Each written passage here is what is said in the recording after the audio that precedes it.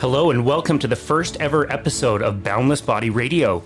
We are super excited to have you. My name is Casey Ruff. I am your host along with my co-host, who's actually our guest. She is my wife, my business partner, somebody we are very fortunate to learn from today, Bethany Ruff. Bethany, welcome to our show. Hello. Super nervous to record our first one, although we've had 10 million conversations before. So why are we so nervous to put this out there? Honestly, I feel such not a responsibility, but a duty to all of the fantastic, amazing friends, clients that we have, that I always want to be learning more and conveying what I'm learning to them in the most efficient manner possible, where they can easily apply what I'm learning to their lives. And so just want to give them something really quality to listen to on their drive. I love that. Why has podcasting in particular been so important for you to learn from? Honestly, I would love to say I love reading. There's nothing like cracking open a book and sitting down, but by the end of the day, after doing the type of work that I'm doing, I just don't find that I have quite as much energy, attention to focus as I'd like. So driving between clients' homes, walking in the afternoon, just any gaps in time that I've got during my day, I usually utilize to listen to a good podcast or pull up Audible, just trying to always be learning. I love it.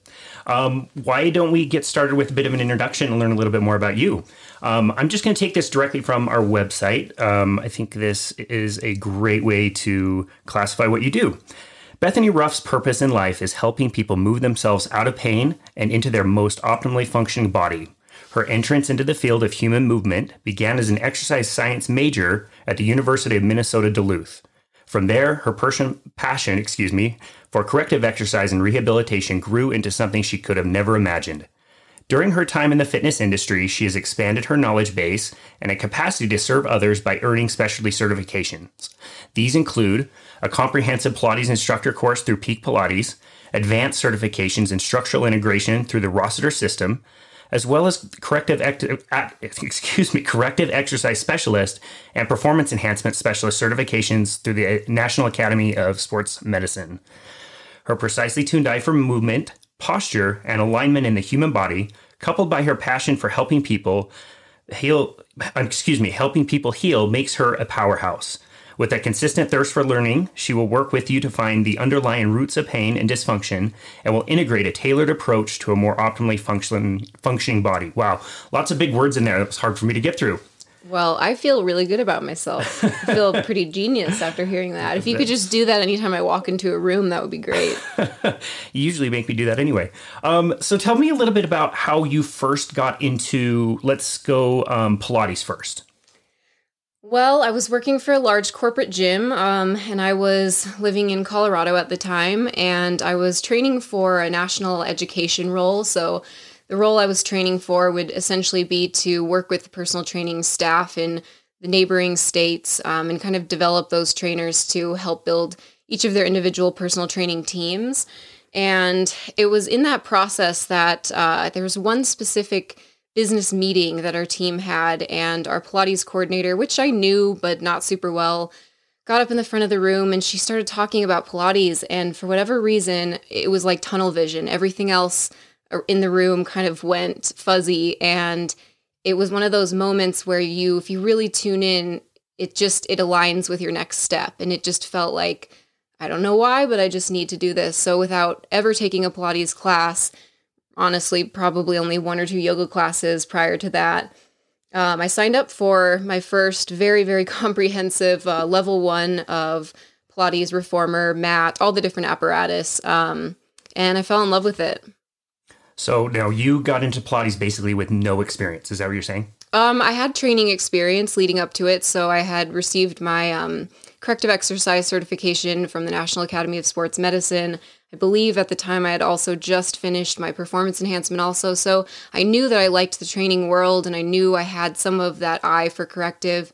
I knew that I wanted to take someone who didn't move well and get them to move well. And I just didn't know what that bridge was going to be. And it turned out Pilates was absolutely the next step that I should have taken. Interesting. Now, you mentioned in college you chose to go the route of exercise science versus, I believe you were thinking about maybe getting into something like physical therapy. Can you explain the difference of prevention versus trying to fix something when the problem arises? Well, I went in with my undergrad of an exercise science degree, and I enjoyed the learning. I enjoyed the college experience. I learned a ton while I was there. Honestly, a lot of what I had to test on, what I was, forced to memorize, things that I got out of a textbook they didn't stick in my brain because I hadn't worked with an actual body or human in which I could apply that.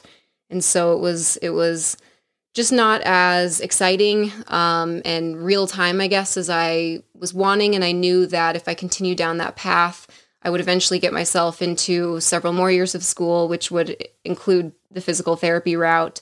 And I wanted a chance to be able to work with bodies who still had a fighting chance at moving well before injury. Not that if you go through physical therapy, that's not an option.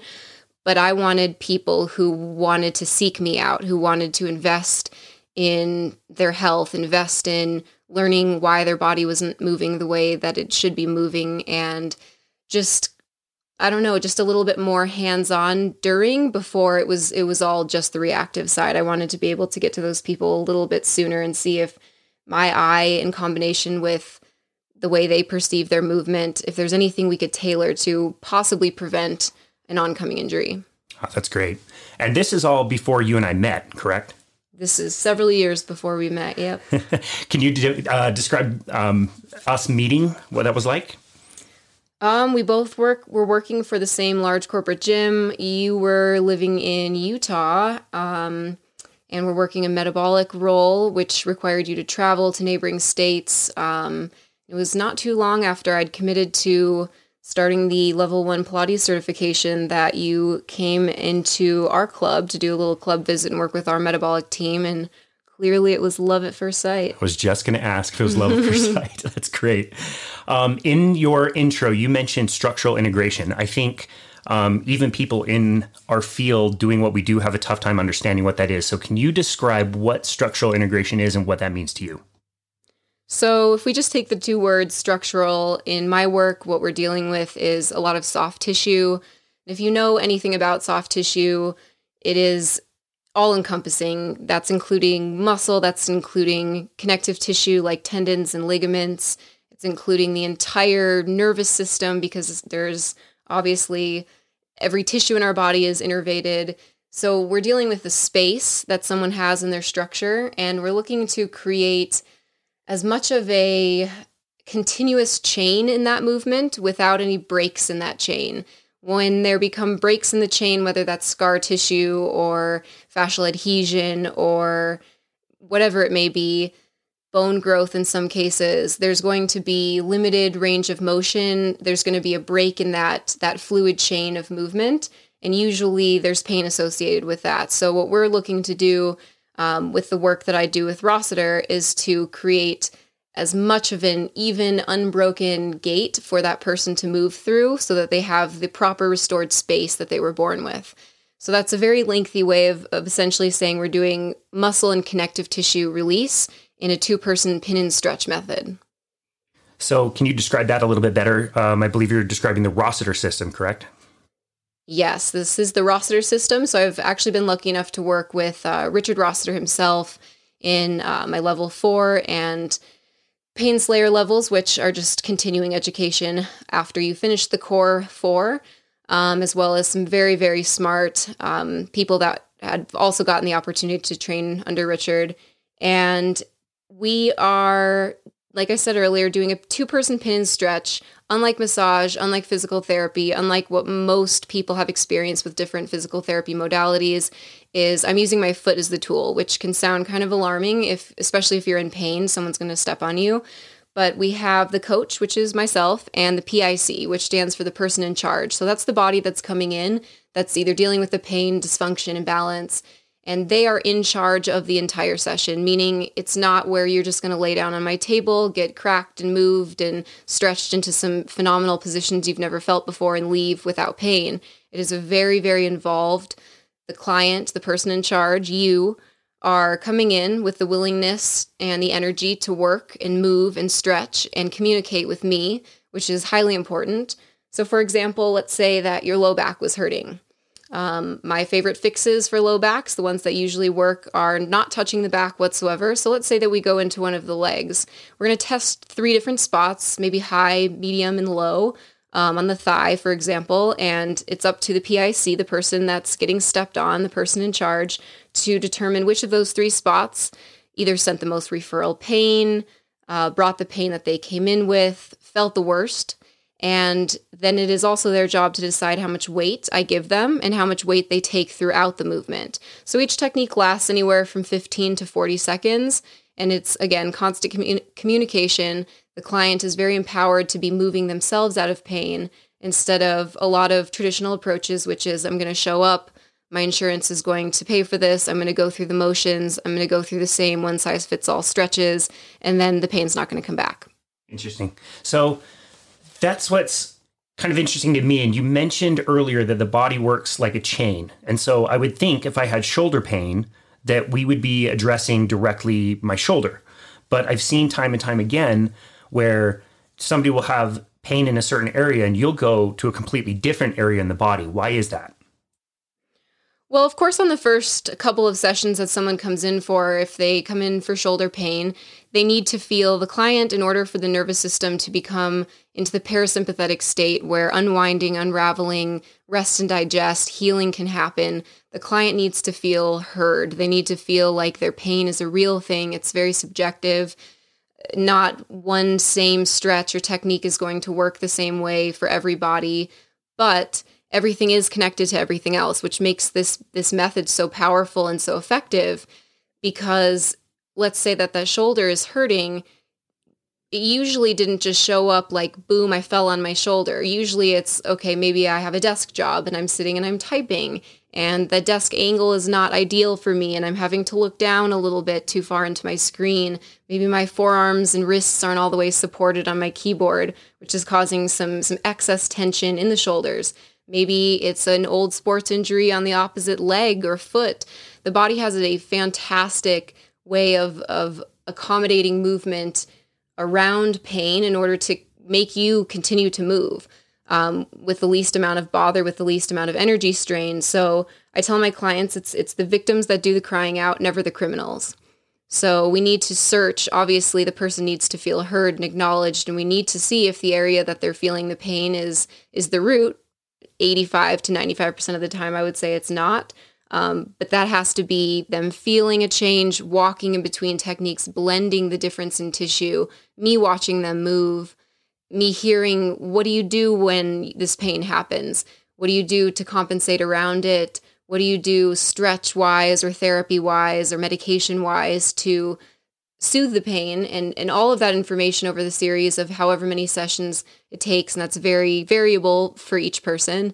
But each of those little nuggets of information will get us closer and closer to the root of why they're in pain. I really like that. I like how you talk about getting to the root of pain rather than just addressing certain symptoms locally where they are. I'm going to put you on the spot a little bit here. Can you give me a specific example of somebody you've worked on that you were able to help heal? Well, I'm very fortunate to be able to sit here and kind of go through like a mental file of people that I've gotten the opportunity to work with. And it's important to me that this work is never the healer versus the healed.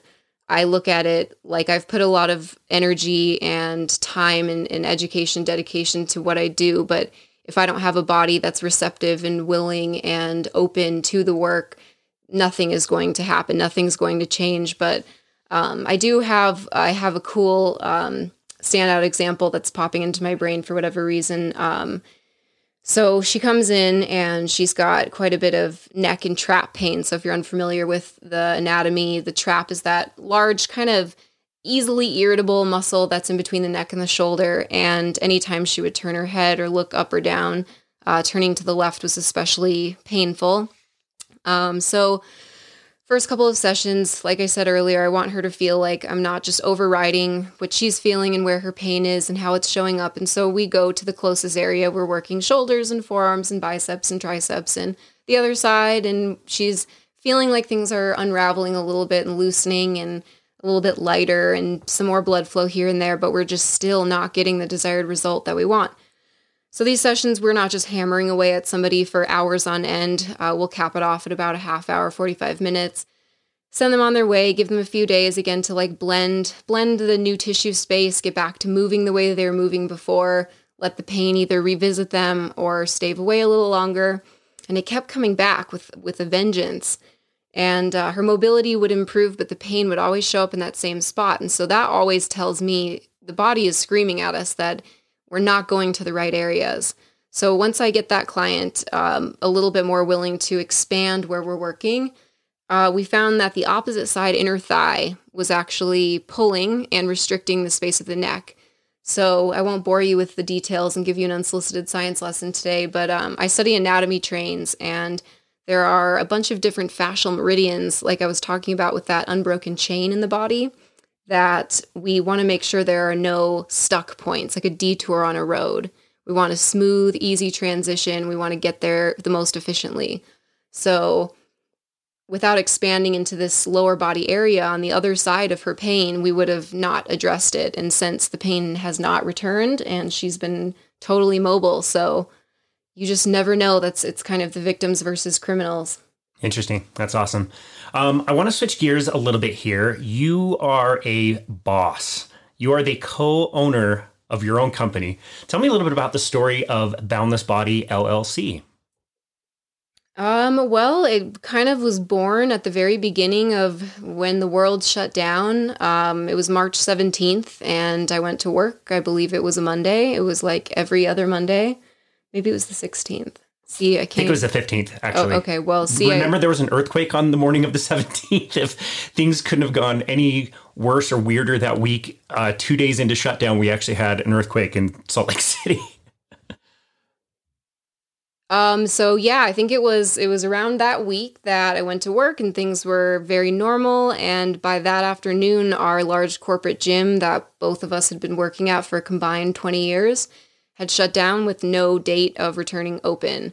So we obviously, like everybody else, had a little bit of moment of panic, a little bit of some days in sweatpants, some depression, low level. And then it wasn't really a question. It was one of the first sunny days in March or beginning of April. I laid out on the front lawn and just thinking, what am I going to do? What's going to happen? Tons of stress, tons of anxiety, but just this similar to how I felt when I first got introduced to Pilates, that tunnel vision of this is uncomfortable. I don't know anything about this. I'm going to just step into the unknown, but this is what I need to do. And I truly believe it's those moments in our life that if you can tune in, if you can trust your gut, trust your intuition, it'll lead you down the right path. And it definitely did. And I opened the notes section on my iPhone and started typing out, what do I want to be? What are we? And there's several different names and little taglines came up, and Boundless Body was the winner. That's great. Tell me a little bit about the name Boundless Body. Why? And I have to say, we're in this together, but you get the credit for coming up with Boundless Body. I was completely on board when you said that's the name you wanted. What was the idea behind particularly the word boundless? What does that mean to you?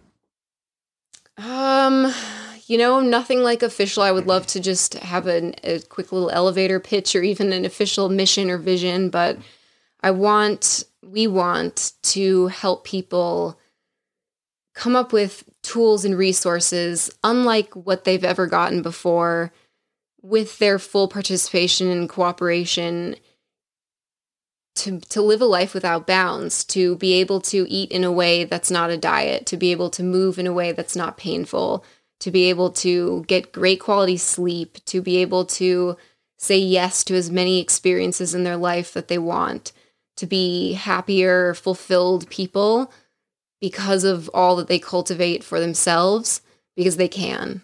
And that just feels very powerful to me. Do you think most people understand what they're missing? Like, do people know how good they could feel by eating the right way, moving properly, doing the right kinds of exercises? Do most people even understand how great and easy life can be?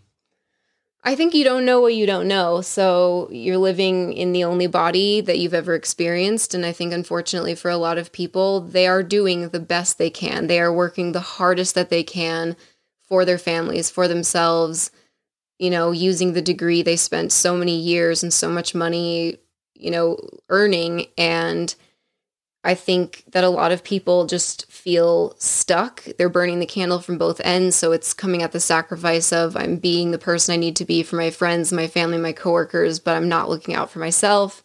I think in some situations it's miseducation. I think in some situations people just need somebody in their life to tell them and see that they can do it. That's awesome. Where can people go to find you and your work?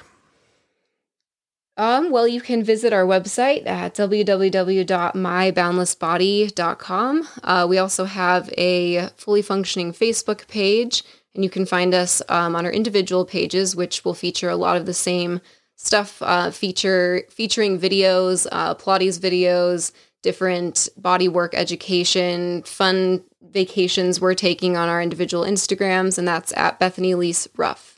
Awesome. That's great.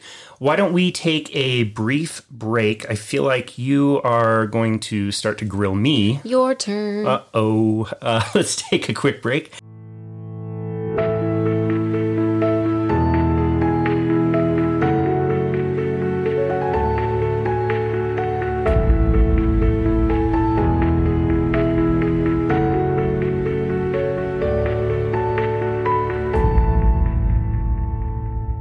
And we're back. Bethany, I think it's time you can ask me a few questions.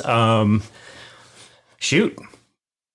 Well, man, I should have been prepared with a little official bio for you, so sorry. Well, everybody who has met you, knows you in person, knows that you obviously have some perfectly spiked blonde hair. That's what's really important. That's what's really important. That's what All people right, care so about. here we go. Casey Ruff has been a certified personal trainer since 2007. True. That's a long time ago. How old are you? Let's not talk about it. He successfully ran a metabolic testing program for a large gym and oversaw 13 programs in the West region. He has multiple certifications as a personal trainer, lifestyle coach, and performance enhancement specialist. With his nutrition coaching certifications, he specializes in low-carbohydrate lifestyle, including ketogenic diets. He has helped thousands of clients over 13 years learn how to achieve their best lifestyle through movement, lifestyle management, and proper diet. He lives in South Jordan with his gorgeous wife, Bethany, and their 2 dogs and cats. In his free time, he loves to cycle, play hockey, and paddleboard. Casey, how did you get into all this? First of all, you're right. That does feel way cool. Right? Makes me feel pretty awesome. Oh, boy. So I was studying architecture in college. I was working at a bike shop, and I decided to join a local gym that had just opened up. It was a little expensive, but I decided that I really wanted to make it work. I needed a place to train in the off season. And while I was there training, I was watching the personal trainers, and they were using heart rate monitors. I had been using heart rate monitors for a very long time. I used them in my cycle training as a teenager. In fact, my parents, before college for my birthday, gave me a TV VCR combo. Yeah, I'll explain to you what a VCR is later on. But anyway, they bought me that for my dorm so we could watch TV and movies. But I returned it so I could buy a Polar heart rate monitor. I still remember the case and the cover, and I would track my heart rate and my stats. Anyway, Did they know? My parents? Yeah, they did. They were a little offended at first, I think, but that's just the kind of nerd that I am. And so watching these personal trainers try to use their heart rate monitors, they were trying to use something that I had used as a tool for many years. And it was interesting to watch them struggle through what for me was like I could work a heart rate monitor and use the data to my advantage. I could do that in my sleep. That was before people were really into counting steps and that everything was just coming through an Apple Watch. Yeah, correct. Apple Watch was not a thing. I don't even think an iPhone was a thing back in 2007. I think that's the year it came out. And yeah, nobody was really talking about steps at all. That came much later. But heart rate was an interesting way to measure your intensity and measure how hard your body's working. So people have been using heart rate monitors for, decades at that point.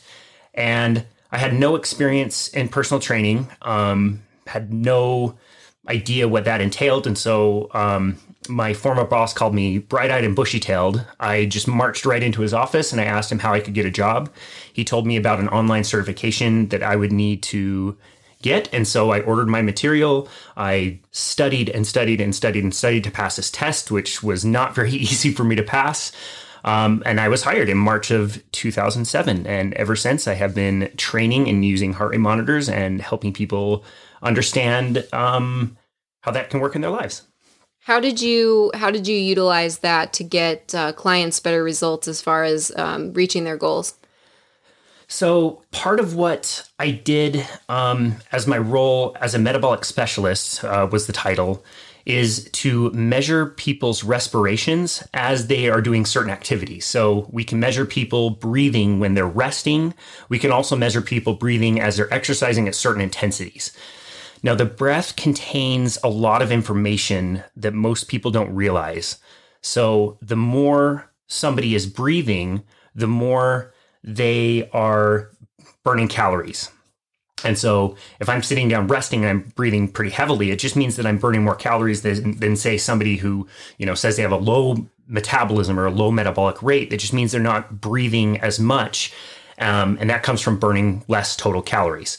And so if you have the right tools, you can get into that and discover how people are using their calories, again, while they're resting and while they're exercising. And so one of the things that we would do as people were using this metabolic test is we would set up their heart rate zones to determine which intensities would burn which kinds of calories. We already talked about calories being a thing, but there's also different types of calories that you can burn. You've got two different energy sources that the body uses. One is fat and one is carbohydrate. And when most people say they want to lose weight, what they're saying is they really want to lose fat. And certain intensities are better for your body to be able to burn off fat and to burn stored body fat, which is what most people want. And now most people don't realize those intensities are usually a much lower type of an intensity than where most people are working out. And so we could use those tools to show people not only where they're burning the most calories, but more importantly, where can they train to burn the most fat calories. And so you did that for several years before getting your nutrition coaching certification, before coaching low carb, keto, and then carnivore. How did that transition happen? How did what you learned and applied with metabolics and taught clients with metabolics change and shift as you kind of delved into the nutrition world? So that's a great question. So I had been racing road bikes for several years and doing what most endurance athletes do. So I would wake up, I would, on a training day, maybe have a banana and some oatmeal, maybe a piece of toast, something to fuel my performance for the bike ride. I would load up 2 water bottles, usually with something like Cytomax or Gatorade, just basically a really high carbohydrate, sugary type beverage. And I would get on the bike and start riding. And before long, your energy would drop out. But luckily, you would carry with you gels and, Cliff Bars, bananas, whatever, all these different calories. On team rides, we would stop at a gas station. My thing that I loved doing was buying those double chocolate grandma's cookies that come in the 2-pack and just eat both of them, like just down the hatch. And my performance, just like pretty much everybody else back in the day, was all based on eating enough glucose and carbohydrate to fuel your performance. And that's just the way we did it. And I'll never forget, there was a day, I believe this was 2012, I was in my office on a conference call with a coach out of Colorado. His name's Bob Sibahar. I'll never forget this call. He said that he was training his endurance athletes on a lower carbohydrate diet and that they would be out competing on world stage races like, the different triathlons, Ironman triathlons, and they would fuel their performance with very few calories every single hour. There was no gels, there was no energy drinks. What energy drinks they had, there was much less of them. And he would say that he would feed them things like bacon and butter, things that had a higher fat content and virtually, pretty low carbohydrate diet for the time. And at that time, it just absolutely blew my mind. I was just like, what is this guy talking about? How are you going to have any kind of energy when you're not taking in constant carbohydrates through training? And so I started to implement some of his principles that he talked about, which he called metabolic efficiency, which just means you're teaching the body, again, to burn its fuel from stored fat. So most of us have an excessive amount of body fat on our bodies, and most of us want less of it. And fat can be an energy source, just like carbohydrates. And if you create the right circumstances, the body can pick out the body fat and use it as fuel and throw it in the fire. And I found really early on that was the case. I needed, to eat less.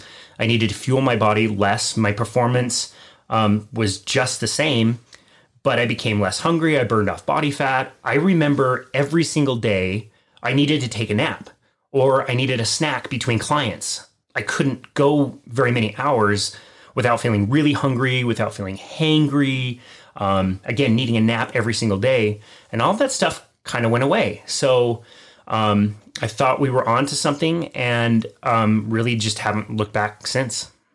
That is pretty cool and very innovative, especially for the time. So spoiler alert, we're going to have you come back and listen to some more podcasts in order to learn more about what is ketogenic, what is the difference between low carb, high fat and keto, what is carnivore, what makes them all different. But what would you say is something that would be a takeaway? Let's say that somebody listening resonated with what you just said. They feel like they're spinning their wheels. Maybe they're an endurance athlete, maybe they're not, and they're just trying to take up an endurance sport because they recognize that they need to lose some body fat. What's something that you could give them to start today that they could apply that would make a big difference for them? Yeah, that's a great question. So over the years, I've learned that calories in the way that most people talk about them don't matter in that particular way. It's not that, the calories that you burn and the calories consumed don't matter, because they do.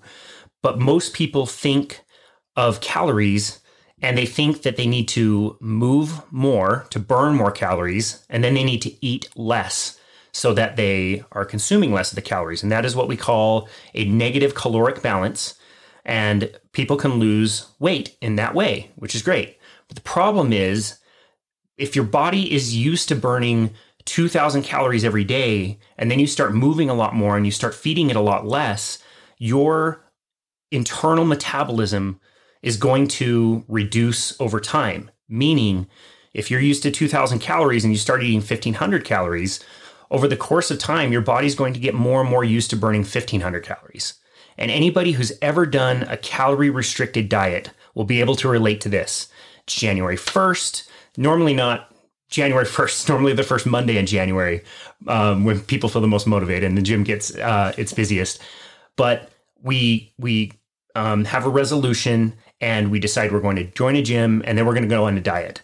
And people notice that it works. The first week, you might lose a few pounds, and that's great. The second week, you're maybe a little bit more tired, but you lose some weight, maybe not as much as the first week. Maybe you lose 1 pound. The third week, you're starting to feel really tired, really fatigued, especially as the week is dragging on. And now you're maybe not losing hardly any weight at all. Yet, if you compare how you feel a few weeks down the road versus how you felt when you started, you now feel more tired. You feel literally colder as the body temperature is reducing. Your energy just kind of feels pretty lethargic. Again, I notice more motivation from people in the beginning of the week. And by the end of the week, they're just so tired and craving carbohydrates. And they just eat all the donuts and end up undoing all the results that they got in the first place. And now they have reduced their metabolic rate, or the number of calories that they're burning naturally. So now the weight gain starts, and it gains weight. People gain weight in a way that they don't even go back to where they started. They end up being, maybe 10 pounds heavier than when they first started. And that's what happens when we just tell people that they need to go out, do a whole bunch of exercise, do a bunch of cardio, and then eat less. So if there is one takeaway that I would want for people to have, is that I want them to focus less on calories and more so on what those calories are going to tell your body to do. And I think most of us can agree that 1,500 calories of Twinkies is going to react very differently than 1,500 calories of, say, broccoli, right? So we just want to make sure that people are getting the right kinds of calories and again, creating an environment that they can burn stored body fat. And the thing that I've gotten to work the most consistently across the board for pretty much everybody is some form of a lower carbohydrate diet, which can include all of the diets that you mentioned. There's many different tools and ways that we can leverage that with people, but we really feel like reducing the overall load of carbohydrates that most people are consuming is the very best way to teach the body to burn fat. Very interesting. I'm sure we're going to have some listeners whose ears are burning and want to tune in to learn more. So just to kind of wrap that up and paraphrase, just to make sure that everybody understood that I understood that, it's more about replacing the quality of what we're eating instead of just reducing the quantity. Yeah, correct. Cool. So same question for you. How did this Boundless Body come to be, and what is your vision for it? It came to be with a lot of resistance. This was, this has been for everybody a very interesting year. Like you, we had that period of time in March where, things were very unclear. And we didn't know with any certainty what would not only, happen with the people that were employing us, but what would happen with our clients, the people that we were training. I often compare the situation to, let's say, a game of basketball. And, in the beginning of March, the game of basketball was played on a basketball court, and you could have 5 players on each side, and the ball was round. And if you shot behind a certain line, you'd make 3 points. Well, with the pandemic, all of the rules of the sport had changed. Maybe for a little while, maybe forever. And so basketball, in this example, would be now played on a round court. And you could have 11 people on the court instead of just 5. And if you shoot behind this line, it doesn't do anything. The score would be exactly the same. It's similar in the sense that the rules have changed in March, and we needed to be flexible and pivot with those rule changes so that we could continue to help our people. So we noticed that lots of people that we had worked with didn't feel enthusiastic about going to work out with a bunch of other people indoors. They weren't coming to the corporate area that they were coming to before because they were all working from home. And they realized that they actually enjoyed working out from home, and they could get creative with the equipment they had available to them, and they liked not commuting in, and they liked workouts designed based on what they had. And so for us, I just think it was a pretty easy transition to start our own company and really pivot to what people wanted and what the situation was so that they could continue to get help. That easy but terrifying. Easy but terrifying move. For sure. So what is your vision for Boundless Body, which is now a thing, which is now a functioning business? What do you want for people?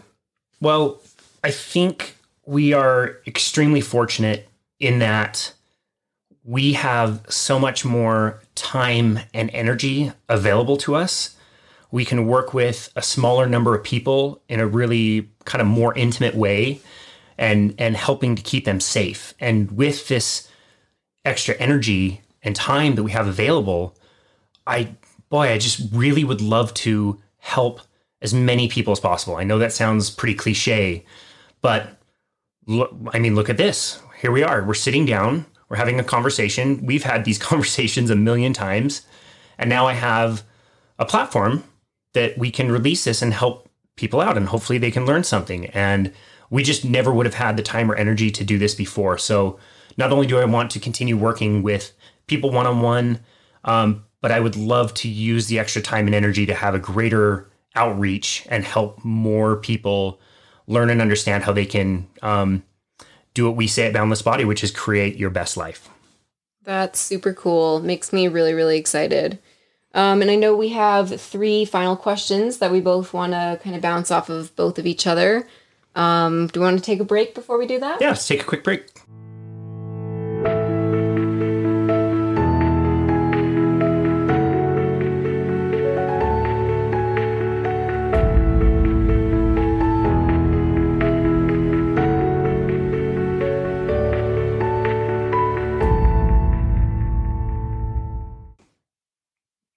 All right, Casey. So, got 3 questions for you. So, Casey and I got to give him credit for it.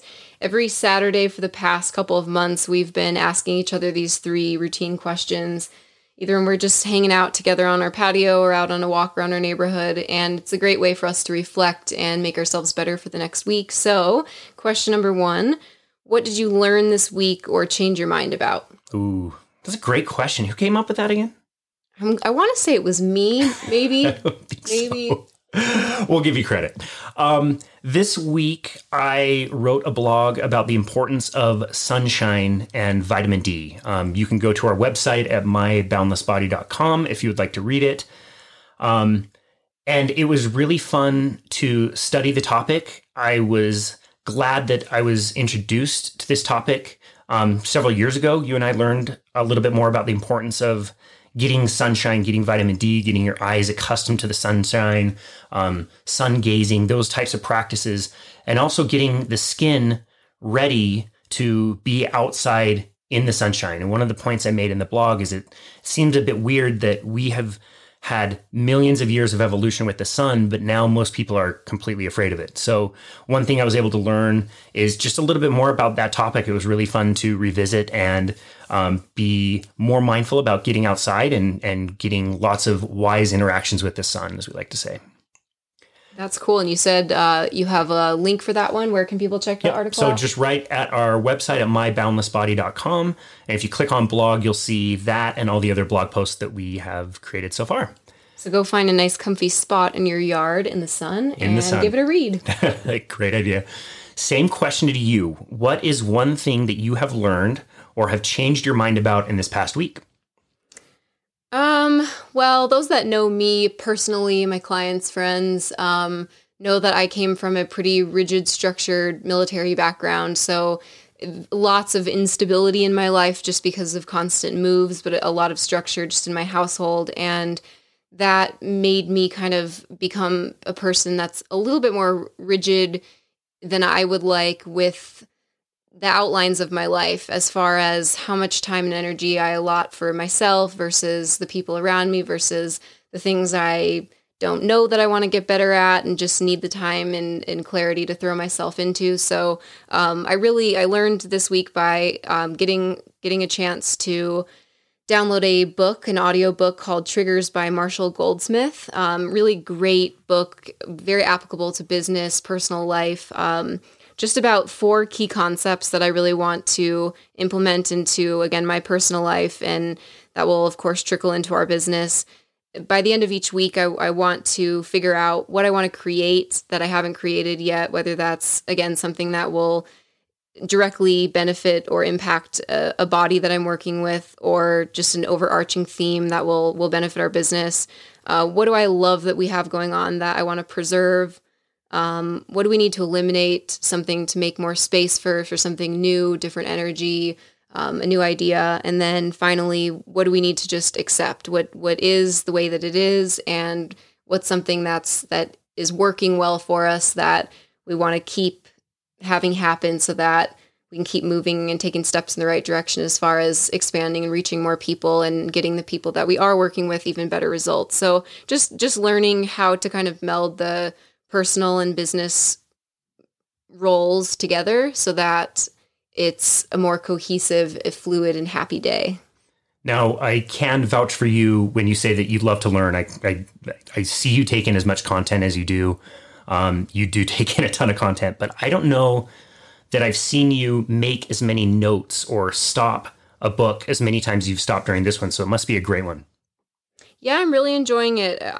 Maybe I have the memory of a fruit fly, but I'm very detail oriented. So I hear something and I want to remember it. I want to stick with it. So one of my most frequently opened apps is my notes section of my phone. It's everywhere, everything I'm journaling. And I want to be moving through life in the most conscious, intentional, productive way that I can, again, for the sake of myself and those around me. I want to be making as much of a positive impact in the time that I'm on the earth that I can, and using my passion, my skills, my talents to better people and better the world around me. So yeah, I like to be able to be in tune. I don't think I would have ever imagined a life or a world when we were working for a large corporate gym that I would have had the time or energy to invest in these kinds of things. So I'm loving it.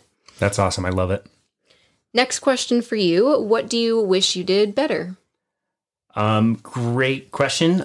This year I've been fortunate to restart my meditation practice, and I've been really consistent with it, which I've really enjoyed.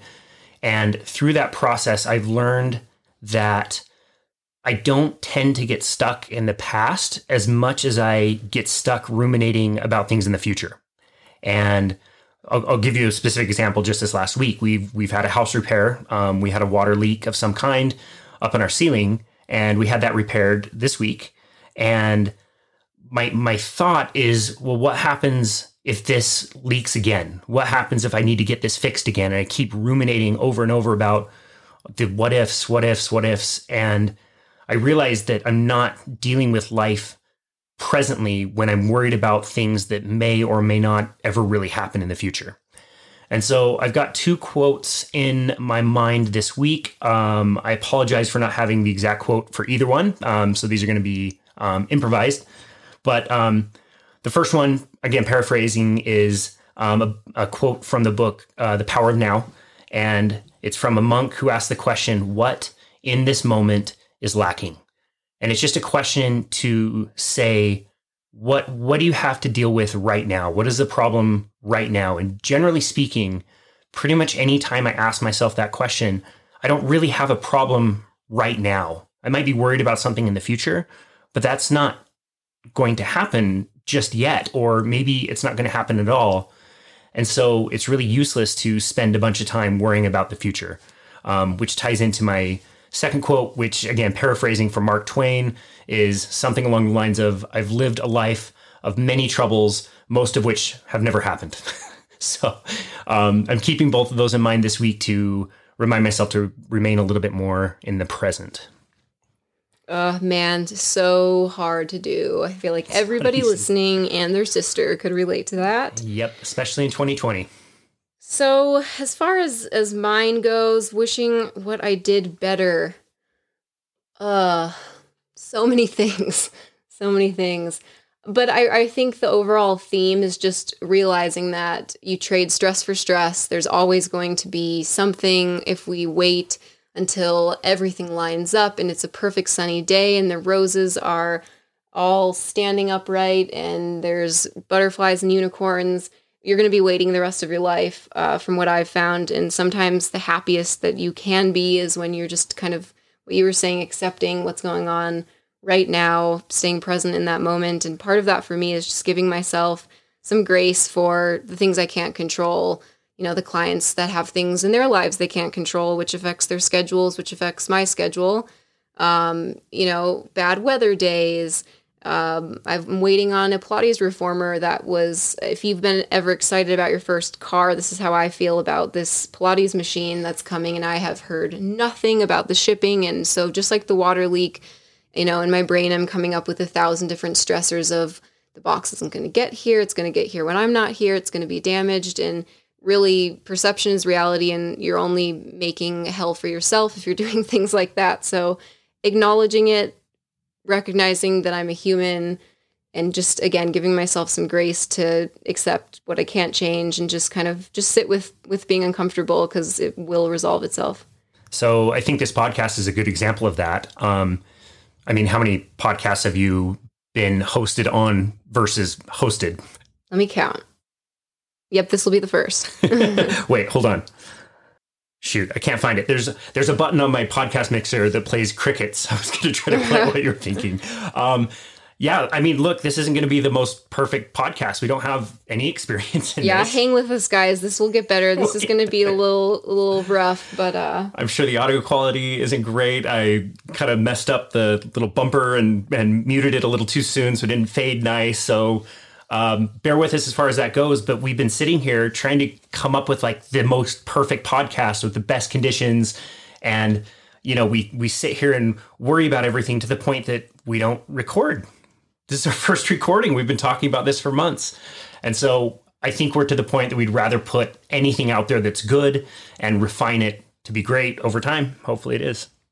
I think that's a huge one to be proud of.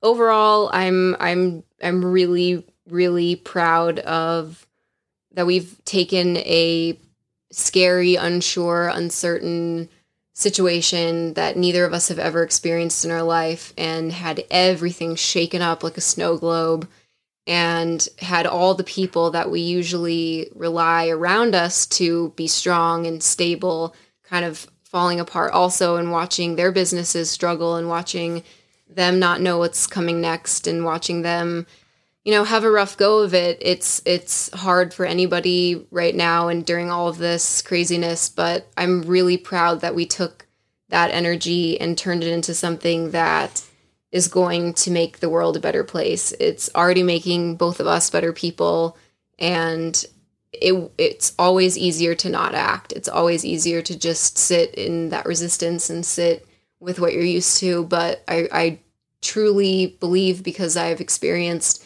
that when you lean in and tune into those uncomfortable moments, that's when the life happens. That's when the beautiful stuff happens. So is that your answer for the third question, which is, what's one thing this week that you are very proud of?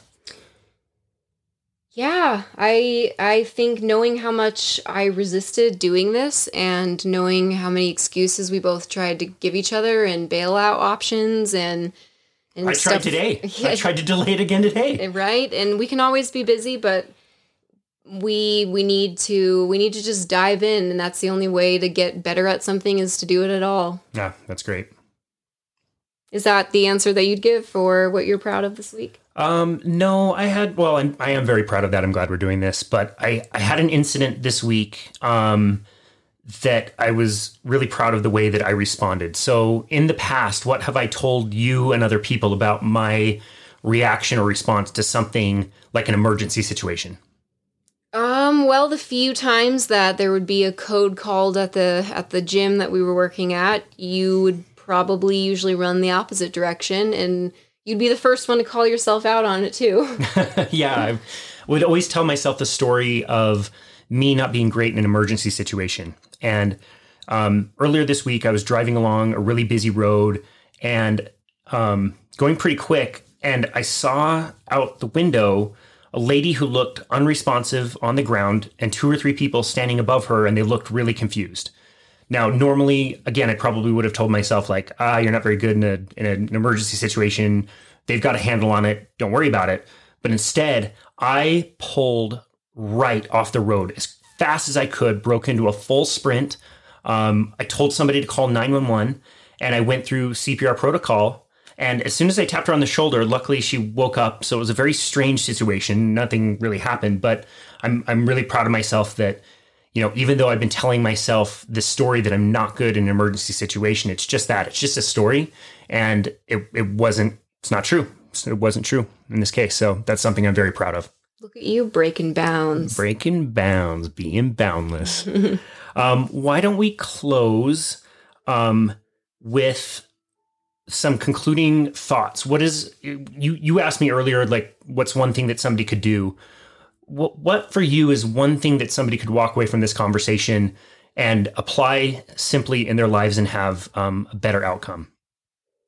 Move. Motion is lotion. Even if you've had surgeries, even if you've been told by someone in a white lab coat at any point in your life that you have X, Y, or Z, you have this name of this syndrome, this disease, this whatever it is, whatever your structural limitation, whatever your mental, emotional limitation might be, move. The best workout you can do is the one you've never done.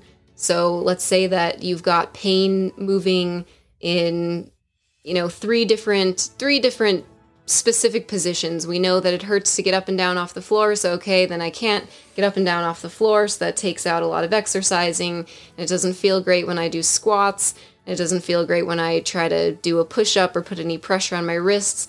You can walk. There are different surfaces you can walk on: grass, cement, rocks. Get out of the shoes that are binding your feet up. Start to just find any possible way, even if it's laying down or standing up and breathing, finding a way to tune in to your body, to find that inner communication, whether it starts with just the breath, whether it starts with, placing your hands around your stomach or your lungs or your heart and just connecting between the nerves in your hands to your heartbeat, tuning into your body. You can never go wrong. You can always learn a ton. And I just feel like that's such an easy, simple step that anybody could make.